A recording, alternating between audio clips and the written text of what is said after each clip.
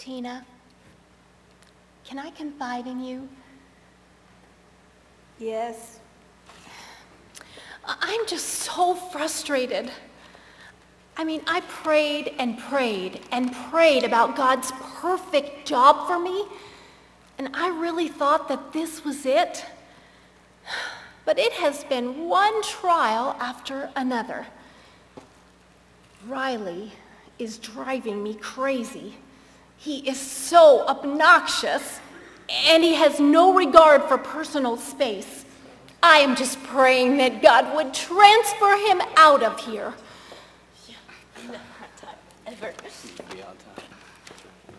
Hey, Mr. C, what's up?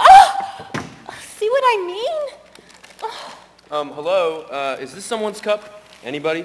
Henry, don't be a germaphobe, really. Do you know how many microorganisms are on that cup? I'm gonna throw No up. numbers, please, Henry. No more numbers. Well, there's a lot, okay? And when you contract swine flu, just stay away from me. In fact, do us all a favor and just stay home. I don't want anybody staying home. I hope nobody stays home because of the swine flu or the H1N1 virus. We have a lot of work to get done. Mr. Gregson, he wants this project done by November 1st, and we will meet that deadline. Well, Mr. C, I can't speak for everyone else here, but I can assure you that I'll have my part done ahead of schedule. And in fact, I consider it to be some of my best work ever. That's good, Riley. But can I have the docs for the Halston project that I asked for yesterday? That would be great. Sure thing, Calvin. I would have had them to you yesterday, but old Jenny's here. Didn't get them to me till late afternoon. And I don't know about you guys, my computer was running really slow yesterday. Was everybody's computers running pretty slow? No. Just get them to me by the end of the day, Riley. Sure thing, boss. You know, it's my job to make you look good. But Calvin, I did not Janice, I'm sorry, I have an appointment. Talk to me later, okay? Riley! I did not get my stuff to you late. I had that to you by 10, just like you asked. Tina can vouch for me. Right, Tina? Yes. Listen, doll. Don't worry about it. You all make mistakes. I am sick and tired of him making me look bad in front of Calvin.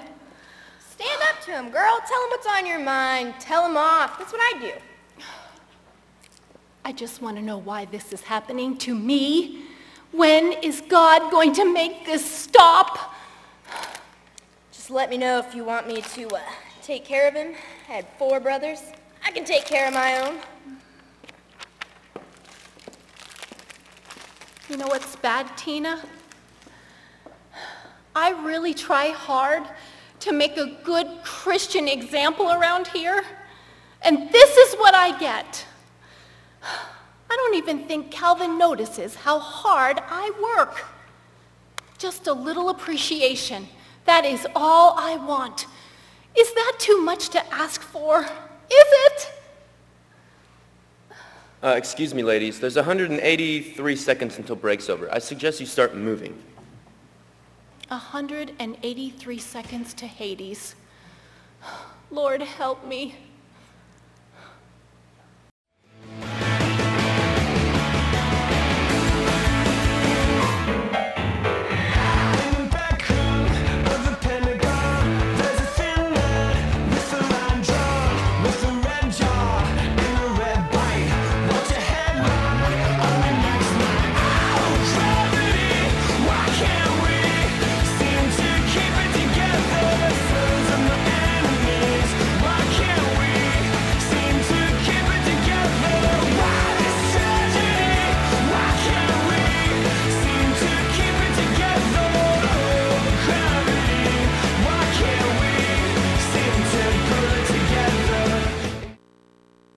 I'm going to share some great things with you. You know, as I was preparing for the series, I was thinking about all the jobs that I've had over the years. In fact, I actually started working for other people, not just at home for my parents, between my 3rd and 4th grade year. That's when I started mowing yards. And it started off by mowing Mr. Bodie's yard, and then Mr. Hirsch saw that I'd mowed his yard, so he came over and asked my dad if I would mow his yard. And, of course, my dad volunteered me. And before I knew it, I was mowing probably 5-6 yards a week. And, you know, I had more money than I knew what to do with. Think about it. You know, I grew up in the 70s. Was born in 1960, and so you could go to the movies, and for 50 cents you could get in the movies. For 25 cents you could buy popcorn, you could buy a candy bar. For 35 cents you got a pop. And so, you know, I was bringing in $35, $40 a week, and I was rich. Boy, I had all that money. But my dad always told me that, you know, you can't quit a job until you have another job. And so I worked mowing yards up to junior high and through junior high and got tired of mowing yards. And so I wanted to go out and work other places. So I've hauled hay. I've worked for different individuals doing odd jobs, such as pulling weeds, raking leaves, painting, etc. I've done construction. I've framed in homes. I've worked at Goodyear, Reese's, Safeway, Southwestern Bell. I've owned 2 businesses. I've been an associate pastor, and for the last 22 years, I've pastored here at Cornerstone Fellowship. And as I reflected over all of the jobs that I've had, I realized that I've had some great bosses, some good bosses, some bad bosses, and one really horrible boss, and I mean horrible. He was the type of person that would rant and rave, and if he was upset, he'd kick the trash can and it'd go flying across the room. He'd cuss everyone out, and the next day he would come in and pretend like nothing ever happened. If he did something wrong, he'd never take credit for that. He would never come and say that was my fault. No, he'd find someone who was the scapegoat, and he'd make them look bad in front of the boss so he wouldn't look bad. Now, don't ask me why. He was just that way. He'd stab you in the back quicker than you could say, ouch, and then he would pretend that he was your best friend and that he had your back. But it's not always the boss that creates a bad work environment. Sometimes it's your coworkers. And to tell you the truth, I've worked with some great people, some good people, some bad people, and a few horrible people. I was working over in Muskogee, and I worked with a guy by the name of J.R. I promise you, this guy was the carbon copy of Frank Burns on the sitcom MASH. How many of you remember MASH? You remember Frank Burns? I worked with him. It was over there. And you know what's kind of interesting is that everyone that worked out of Muskogee couldn't stand this guy except for me, because I was really into MASH at the time, and I couldn't believe how much he was like Frank Burns. And so I would just kind of play with his mind, kind of like Jim does with Dwight on The Office. And really, to me, he was kind of a hilarious guy. Another guy I worked with in Westville, he would go through the work orders before I got over there in the morning, and he would pick out all the difficult, most difficult jobs, and he would put them in one pile. And he would look at all of the easy jobs, he would put them in another pile. And then when I got over there, he would say, these are your jobs. He said, I've got about 6 or 7, you only have 2 or 3. Of course, they all had CR wire, which meant that I was going to work overtime. He would finish by noon, and he would go to Richard Hickman's Lunchbox, if you're familiar with Westville, and he would drink coffee all afternoon. But I've had some pretty bad coworkers, and I want to emphasize, it wasn't the boss, it was the coworkers. I've also been a boss, and as a boss, I've had some great employees, some good employees, some bad employees, and a few horrible employees. I had one employee who was extremely talented. He was probably the most talented person I've ever had on staff. But he would take things from other people's office, because in his mind they didn't need it, and he did. So everyone on staff started locking their office at night when they went home. But it didn't stop him, because locks only keep honest people out. So he'd lift out the ceiling tile. He would take a broom, he would climb up in the ceiling, and he would reach down with that broom, and he would unlock the door from the inside. Then he would get what he wanted, and then he would lock the door back. And his rationale for doing that when he got caught was that he needed what they had, and they didn't really need it. You see, it was all about him and his ministry. No one else mattered. So eventually I had this small mutiny on my hands. All my other staff members started coming to me one by one, and they would say, if he doesn't go, I'm quitting, because I can't work with that man. And here's the interesting thing. This man came to me one day and he said, I'm going to leave. I can't work with these people around me. And it was so funny, because he thought it was everyone else, but everyone else on staff knew, no, it was him. So it's not always the boss that creates the hostile work environment. Sometimes it's a coworker or coworkers. Now, I've said all of this to make a point. And my point is this.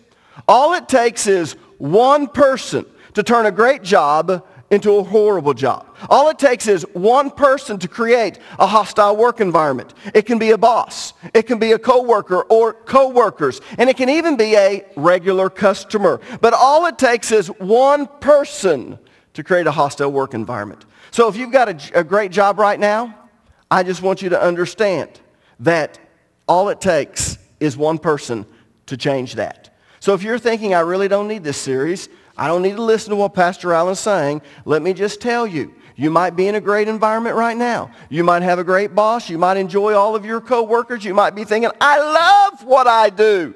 But I'm here to tell you, it can change. All it takes is one person to change the work environment. That's why I'm teaching this series, and I hope every one of you pay attention. Now, let me explain what I mean by a hostile work environment. The word hostile, when used as an adjective, means antagonistic, unfriendly, and mean. It's the exact opposite of being friendly and nice. So when I talk about a hostile work environment, I'm talking about working in an environment that's not friendly. It's not nice. And there's at least one person, sometimes more, that refuses to get along with others for whatever the reason. And though they act civil, especially in the very beginning, you can definitely tell that something is wrong because they don't go out of their way to be nice. And at some point, it escalates to the point where there's open hostility. Words are spoken. Mean-spirited things are done to each other. And it becomes obvious that certain people can't stand others. People, that is a hostile work environment. Now, no one wants to work in that type of environment. We want to work in a nice, friendly environment where we like the boss and the boss likes us. We like our coworkers and our coworkers like us. Everyone's nice to each other. There's no feelings of animosity, no feelings of hostility. That's what we all want. And it's possible to work in an environment like that. But let me be honest with you.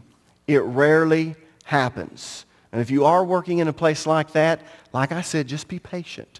All it takes is one person. One person to stir things up. One person to create animosity within the group. And because it only takes one person, most work environments are what I would call hostile. And that's the cold hard truth. Most work environments have at least one troublemaker. So as a Christian, how do you overcome in that type of environment? Well, that's what this series is all about. And this morning what I want to do is I just want to lay a foundation. And over the next few weeks, I'm going to begin building on this foundation to show you that no matter what environment you're in, you can flourish. You can overcome. You can be everything that God wants you to be as long as you follow His principles. So what I'm going to do this morning is I'm going to begin by giving you some biblical advice. Most of you won't like it. In fact, let me just warn you right up front. Most of you are going to end up getting mad at me this morning. But if you take this advice, it's going to give you a whole new perspective on work. You're going to see things from a totally different viewpoint. And it will change your attitude towards your boss, towards your coworkers, and towards your company. And let me say one more thing. I said this was biblical advice. It's true. The advice that I'm going to give you comes directly from the Word of God. So I can't take credit for it. I'd like to, but I can't. The truth is, Jesus taught what I'm going to be sharing with you this morning. So you ready for the advice? Did you pull out a pen or pencil? Because I want you to write this down. Here it is. Don't expect to be appreciated at work.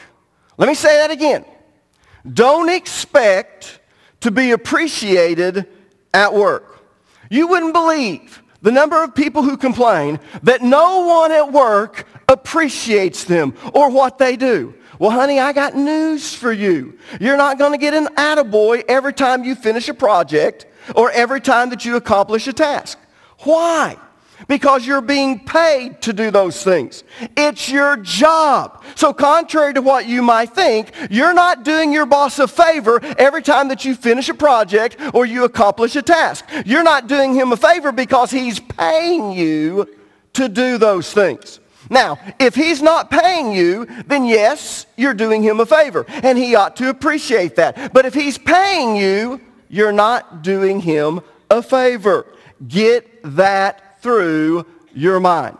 So what I want you to do is I want you to look at the person that's sitting next to you, and I want you to tell them you're not doing your boss a favor. Yeah. Now listen, that paycheck gives your boss the right to expect you to do your job and to do your job well. And if you don't do your job or you don't do it well, then he's the one that's doing you a favor by not firing you, because he has every right to fire you if you don't do your job and you don't do your job well. Now, let me drive this point home by using one person on my staff as an example. Oh no, my wife's thinking, he's not going to do that. Yes, I'm going to do that, honey. I pay Mr. Drew Sampsell a very good salary, especially here in Tahlequah, Oklahoma. Could he make more money in California? You betcha he could, but who wants to live in a loony liberal state with all of those environmental wackos? Not me. Why do you think so many people are moving from California back to Oklahoma? It's wacko out there. But in return for that paycheck, I expect certain things from Mr. Drew Sampsell. I expect the lights, the sound, and the videos to be professional. I expect the lights to dim and to brighten at the right time and at the right spot. I expect the sound to be at the right decibel level and to be clear. I expect the words to our worship songs to come up at the right time so we can sing along. Nothing is worse than being a visitor at this church. Or maybe if you're like me and not even a visitor. It doesn't matter how much you sing the song, you still don't know the words. So when the words don't come up on the screen, you don't have the ability to sing along with everyone else, so you're just kind of standing there like a bump on a log. So I expect those words to come up on the screen at the right time. I expect the videos to look professional. And if those things don't happen, we're going to have a talk Monday morning. It's not personal, people. It's business. I like Mr. Drew Sampsell. I like him. I'll come into work, we'll talk about football, then we go into that Monday morning meeting. It's then business. It doesn't matter if we're friends or not. It's business. It's not personal. You see, some of you haven't figured it out yet, so I'm going to help you. I want you to write this down if you're taking notes. Work is a professional environment, not a personal environment. Home is a personal environment. So let me say that again, because I want you to get this. Work is a professional environment, not a personal environment.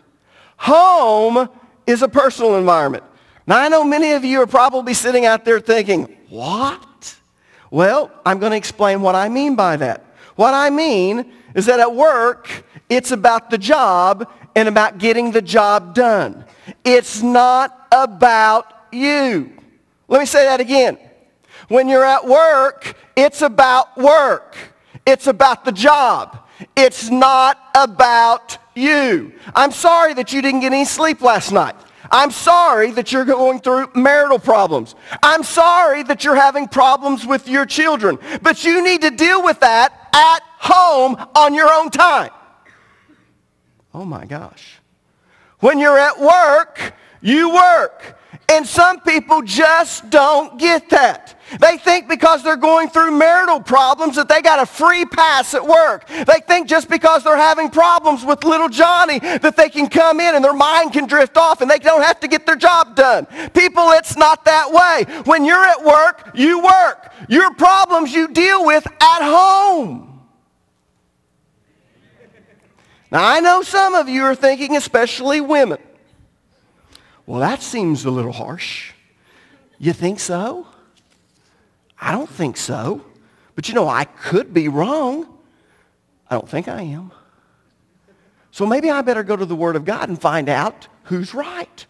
Am I right or am I wrong? Well, let's look at what Jesus said. Turn with me, if you would, to the book of Luke chapter 17. Let's read verses 7 through 10. When a servant comes in from plowing or taking care of the sheep, does his master say, "Come in and eat with me"? No. He says, "Prepare my meal, put on your apron, and serve me while I eat. You can eat later." And does the master thank the servant for doing what he was told to do? Of course not. In the same way, when you obey me, you should say, "We are simply unworthy servants who have simply done our duty."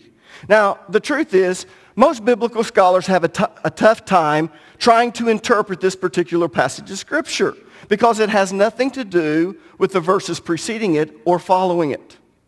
It's interesting. You see, in the preceding verses, Jesus is teaching on faith. And he tells them that if they have faith like a grain of a mustard seed, they can do great things. They can say to a tree, be uprooted and be planted in the sea, and it will obey them. But this has nothing to do with that. What Jesus is teaching us here has nothing to do with faith. And the passage of Scripture has nothing to do with the verses that follow. The verses that follow reveal the story about the 10 lepers that were healed. So again, this particular passage has nothing to do with the verses preceding it or the verses following it. So scholars are left wondering, why is this particular passage thrown in here, and what does it mean? You know, when I hear that and I look at these commentaries and I read what biblical scholars have to say about this particular passage of Scripture, I think, good grief, people, it's not that hard. This is what is known as a standalone teaching because it doesn't need to be placed in any type of context to be interpreted. Does that make sense? You see, there are certain difficult passages of Scripture, and when you read it, you think, what in the world does that mean? Well, you have to understand the Sitzumleben, the setting or the situation that was taking place at the time in order to be able to interpret that passage of Scripture. But this is not the case here. This is what is known as a stand-alone teaching. What that means is you could put this particular passage of Scripture anywhere in the Bible that you want to. And wherever you put it in the Bible, the meaning stays the same. It is a standalone teaching. Jesus meant what he said, and he said what he meant, and it's as simple as that. A third grader can understand what Jesus is saying here. That's why it's not placed in a particular context. It doesn't need to be. So let's read this passage of Scripture again and let it speak for itself. Look at verses 7 and 8. When a servant comes in from plowing or taking care of sheep, does his master say, come in and eat with me? No. He says, prepare my meal, put on your apron, and serve me while I eat. Then you can eat later. Now, in this passage of Scripture, Jesus is using an everyday situation to illustrate a point. Actually, several points, but we're going to look at each point one at a time, if you don't mind. Notice that Jesus is emphasizing that the servant's worked all day and the servant is tired, but he still has more work to do. So does the master tell him to forget about his other responsibilities because he's tired? No! Why? Because the servant has a job to do and he's expected to do that job. The master knows he's tired. The master knows that he'd like to put his feet up and rest a while. But he's got a job to do, so he needs to do it. Listen to me, people. Work is a professional environment, not a personal environment.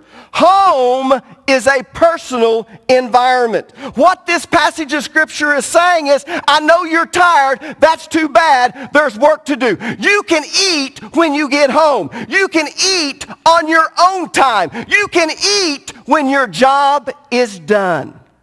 Oh my gosh. Look at verse number 9. And does the master thank the servant for doing what he was told to do? Of course not. Did you catch that? We don't want to. Is Jesus actually saying what I think he is? Jesus wants to know. Does the master thank the servant for doing what he was told to do? Now, people, that's a rhetorical question. And Jesus answers it himself. He knows the answer to it when he asks the question, so he's going to answer it himself. And he says, of course not. In other words, that's ridiculous. But why is it ridiculous? It's ridiculous because the servant's just doing what he's supposed to. And the same principle applies today. When you go to work, your boss hired you to do something. He tells you what to do. And when you do it, does he thank you? Of course not. That's ridiculous. Why? Why does he not thank you? Because you're just doing your job. You're doing what you're supposed to. And that's why you get paid. You're not doing it as a favor to him. Now, if he's not paying you, then you're doing it as a favor. And he should appreciate it. But he's not paying you. He is paying you. He's coming in and giving you something in return for doing this. Verse number 10. In the same way, when you obey me, you should say, we are unworthy servants who have simply done our duty. Now in this verse, Jesus is telling us what the proper attitude of a servant should be, which in today's culture would apply to employees. And what is the proper attitude that we're to have? We are simply doing our job. People, that's the proper attitude. We are simply doing our job. But sad to say, most of us don't have that attitude. We think that we're doing our boss a favor when we do what we're supposed to. And when he doesn't say thank you, we don't feel like we're being appreciated. People, the problem is not your boss. The problem is you. The problem is your attitude. He's paying you to do a job. Do the job. Now, I believe that every employee should order themselves a plaque. And they should put that plaque on their desk in their office. And on that plaque, they should have these words engraved. I'm just doing my job. You know, it's kind of interesting. But I had a guy that used to do worship for us. His name was Monty Horton. And Monty did a great job. And I would say, Monty, you did a super job. That was great this morning in worship. And Monty would look at me and say, it's what I do. And you know, it started irritating me. Because I say, Monty, that was great. And he goes, it's what I do. And I thought he meant it kind of a cocky thing like, I'm just great. So one day I said, why do you always say, it's what I do? And he says, that's what you pay me to do, Pastor. You hired me to do that. I make sure that my heart's right.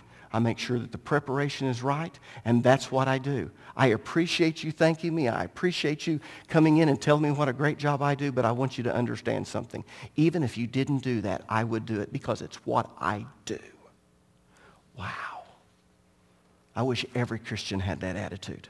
Now, let me talk to the bosses for a second. Employees, you can just kind of tune out right now. Do I have any employers here? Any managers, bosses, people who own businesses? All right, I'm going to talk to you for a second, all right? God does not have to express appreciation to us when we do what he told us to do because he is the master and we are his servants. But God still does. God still expresses appreciation to us. Why does he do that? Because it's part of his nature. People, when we get to heaven, the first words that we're going to hear from God is this: well done, good and faithful servant. Turn with me, if you would, to the book of Matthew, chapter 25, verse number 21. It says, the master was full of praise. Well done, my good and faithful servant. You have been faithful in handling this small amount, so now I will give you many more responsibilities. Let's celebrate together. Now, I want you to notice it says the master was full of praise. This is just the type of person the master is. When he sees a job well done, man, he is full of praise. He can't wait to tell the servant how good of a job he did. So what am I saying? I'm saying that if you're a boss, you need to emulate God and you need to praise your people when they deserve it. When they do a good job, you need to tell them you did a good job. When they do a great job, you need to tell them they did a great job. If they went above and beyond what they're supposed to do, you need to give them some type of reward. You need to reward that type of behavior. You need to celebrate their accomplishment because that's the way that God operates. You know, I have to be honest with you. Lisa says, you're a pretty good cheerleader, Alan. Because I am an affirmative person. I'm the type of person that comes in, I see someone doing a good job, I want to tell them, you did a good job. If I see someone doing a great job, I want to tell them, you did a great job. Sometimes I'll just walk down that hallway and I'll be going saying, Shirley, you do such a super job, I don't know what we would do without you. And then I see Katrina, I say, Katrina, I'm telling you, it's going great over there with Team Kids. You just keep it up. I saw you had 2 salvations.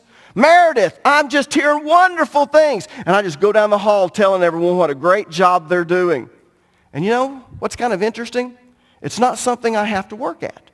You want to know why I don't have to work at it? It's not because of my personality. It's because I spend a lot of time with God. I spend a lot of time praying. I spend a lot of time in the Word of God. And when you spend time around people, you start acting like the people you're around. That can work to good and that can work to bad. You know, we tell our kids, bad company corrupts good morals because that's scriptural. You start hanging around with the wrong type of people, you'll act like them. But because I hang around a lot with God, I start picking up the characteristics of God.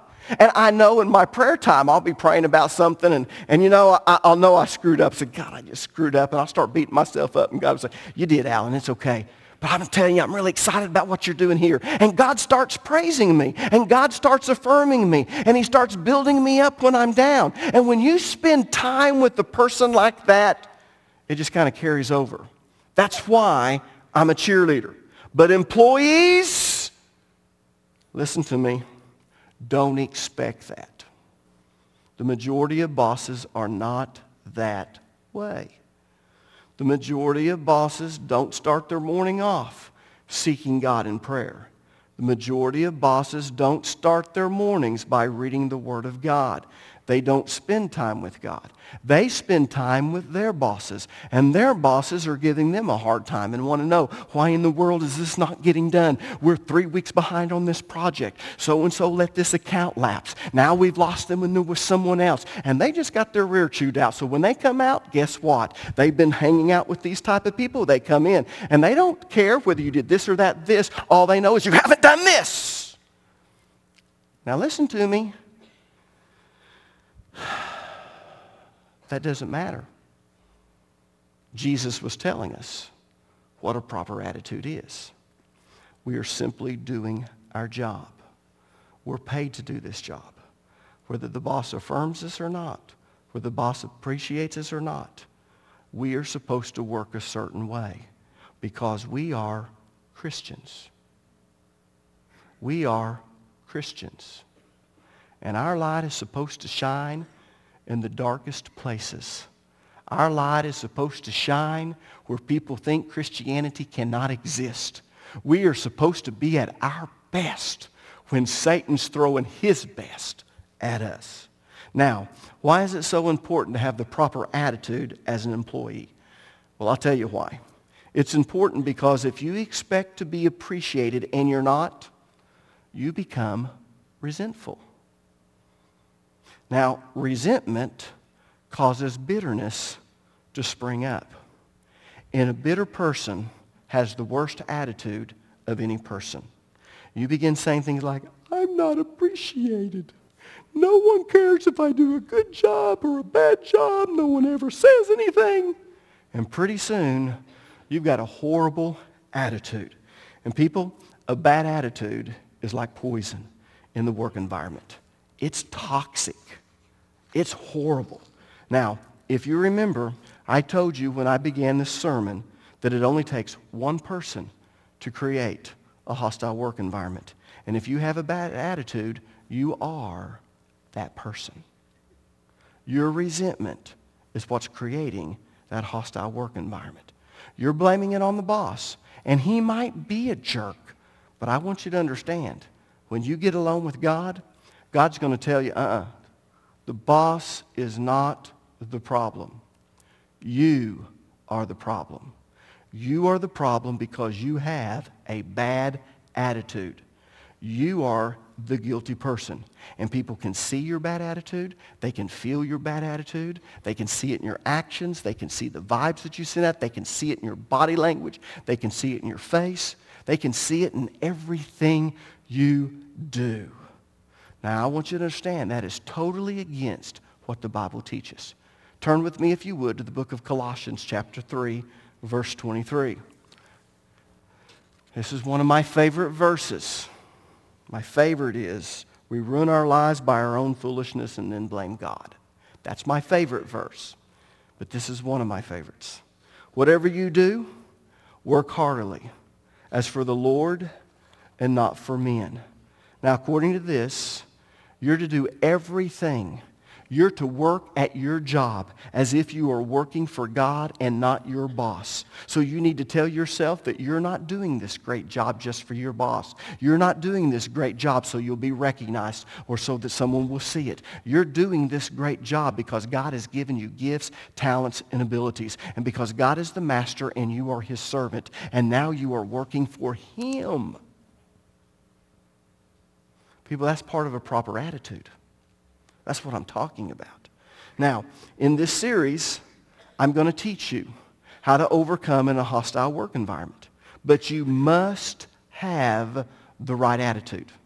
If you don't have the right attitude, everything that I'm going to teach you doesn't matter, because a bad attitude would negate every biblical principle that I have. Let me tell you what a bad attitude does. A bad attitude makes you a butt.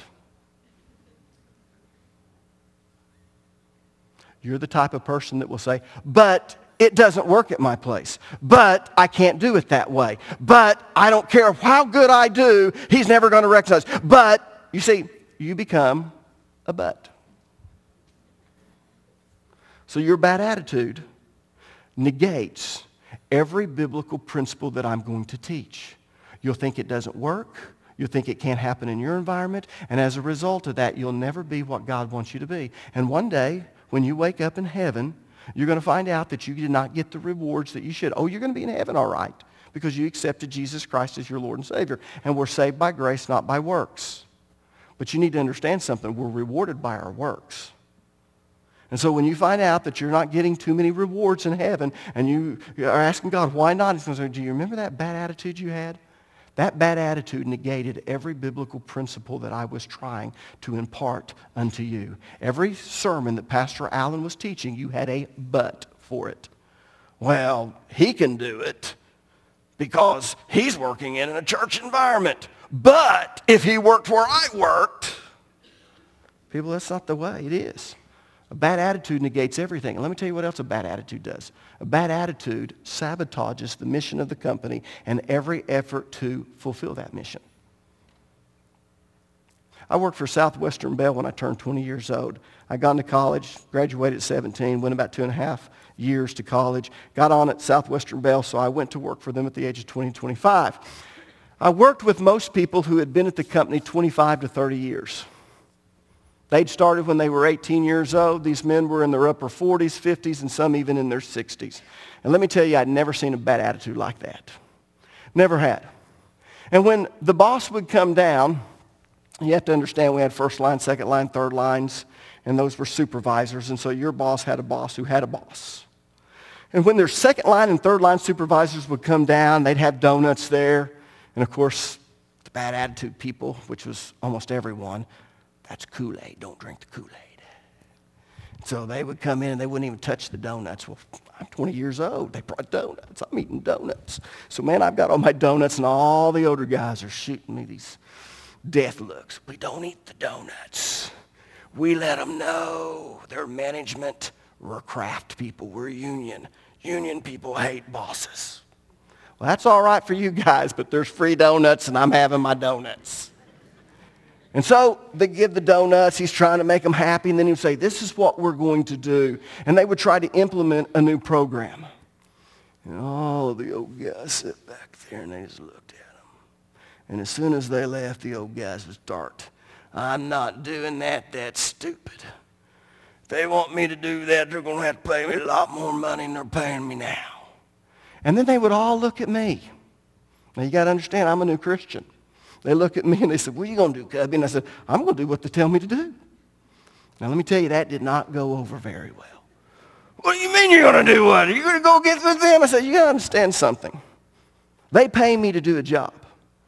If they don't make money, they don't need me. You guys are close enough to retirement, you can retire, but I just want you to understand something. They're paying me to do a job. If they want me to do this job standing on my head, I will do this job standing on my head. I'm not trying to make you guys mad. And inside I'm thinking, oh, farts.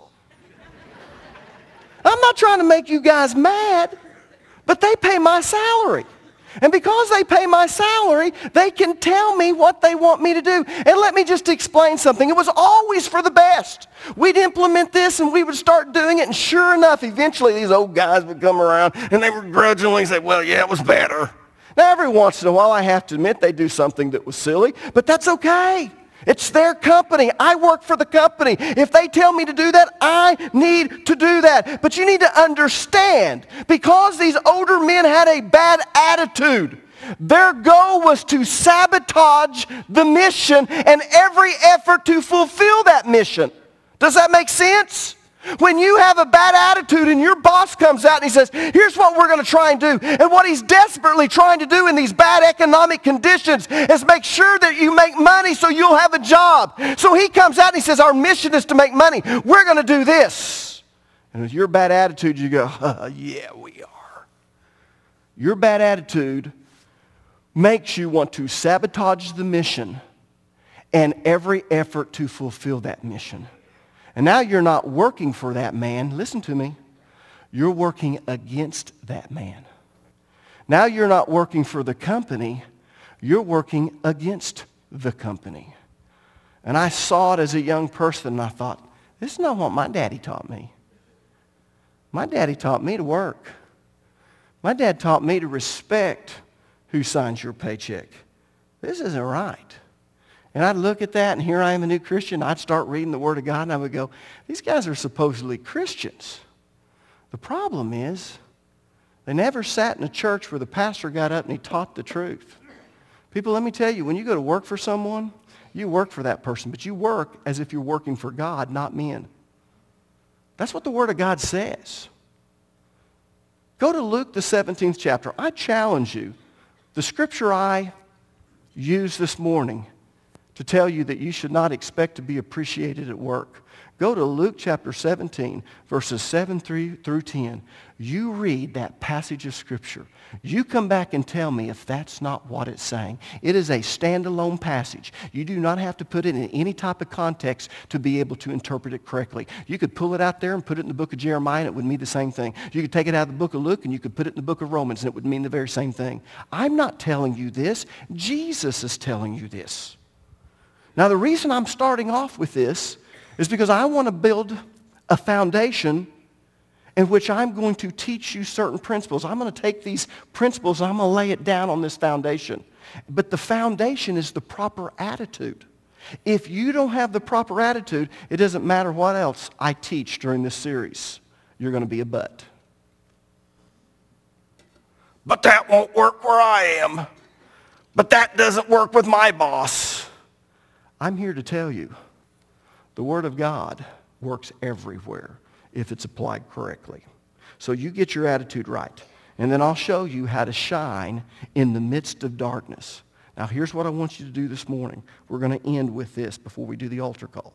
I want you to turn to the person next to you and say, I still love Pastor Allen. You laughed. You didn't say it. People, I know what it's like to work for horrible people. I know what it's like to work with horrible people. But I'm here to tell you, God can make you an overcomer, but he can't do it until you have the proper attitude. When you have the proper attitude, then God's work can go to work for you. And I'll tell you something else. If you're stuck in a dead-end job and you hate your job, I can almost guarantee you, you will not get a better job until you learn to overcome. God is that way. That's the way God is. Because right now you're in a place that is testing your character, that is trying to make you stronger as a Christian, and you're failing the test, and you're not becoming stronger. And so God says, I can't give you something better till you learn how to deal with this. I promise you, if you want a better job, you learn to excel where you're at. God will then give you all of the appreciation you need. He'll also come in and he'll give you not only the accolades, but he'll also give you a much better job. But until you learn to overcome, it doesn't work that way.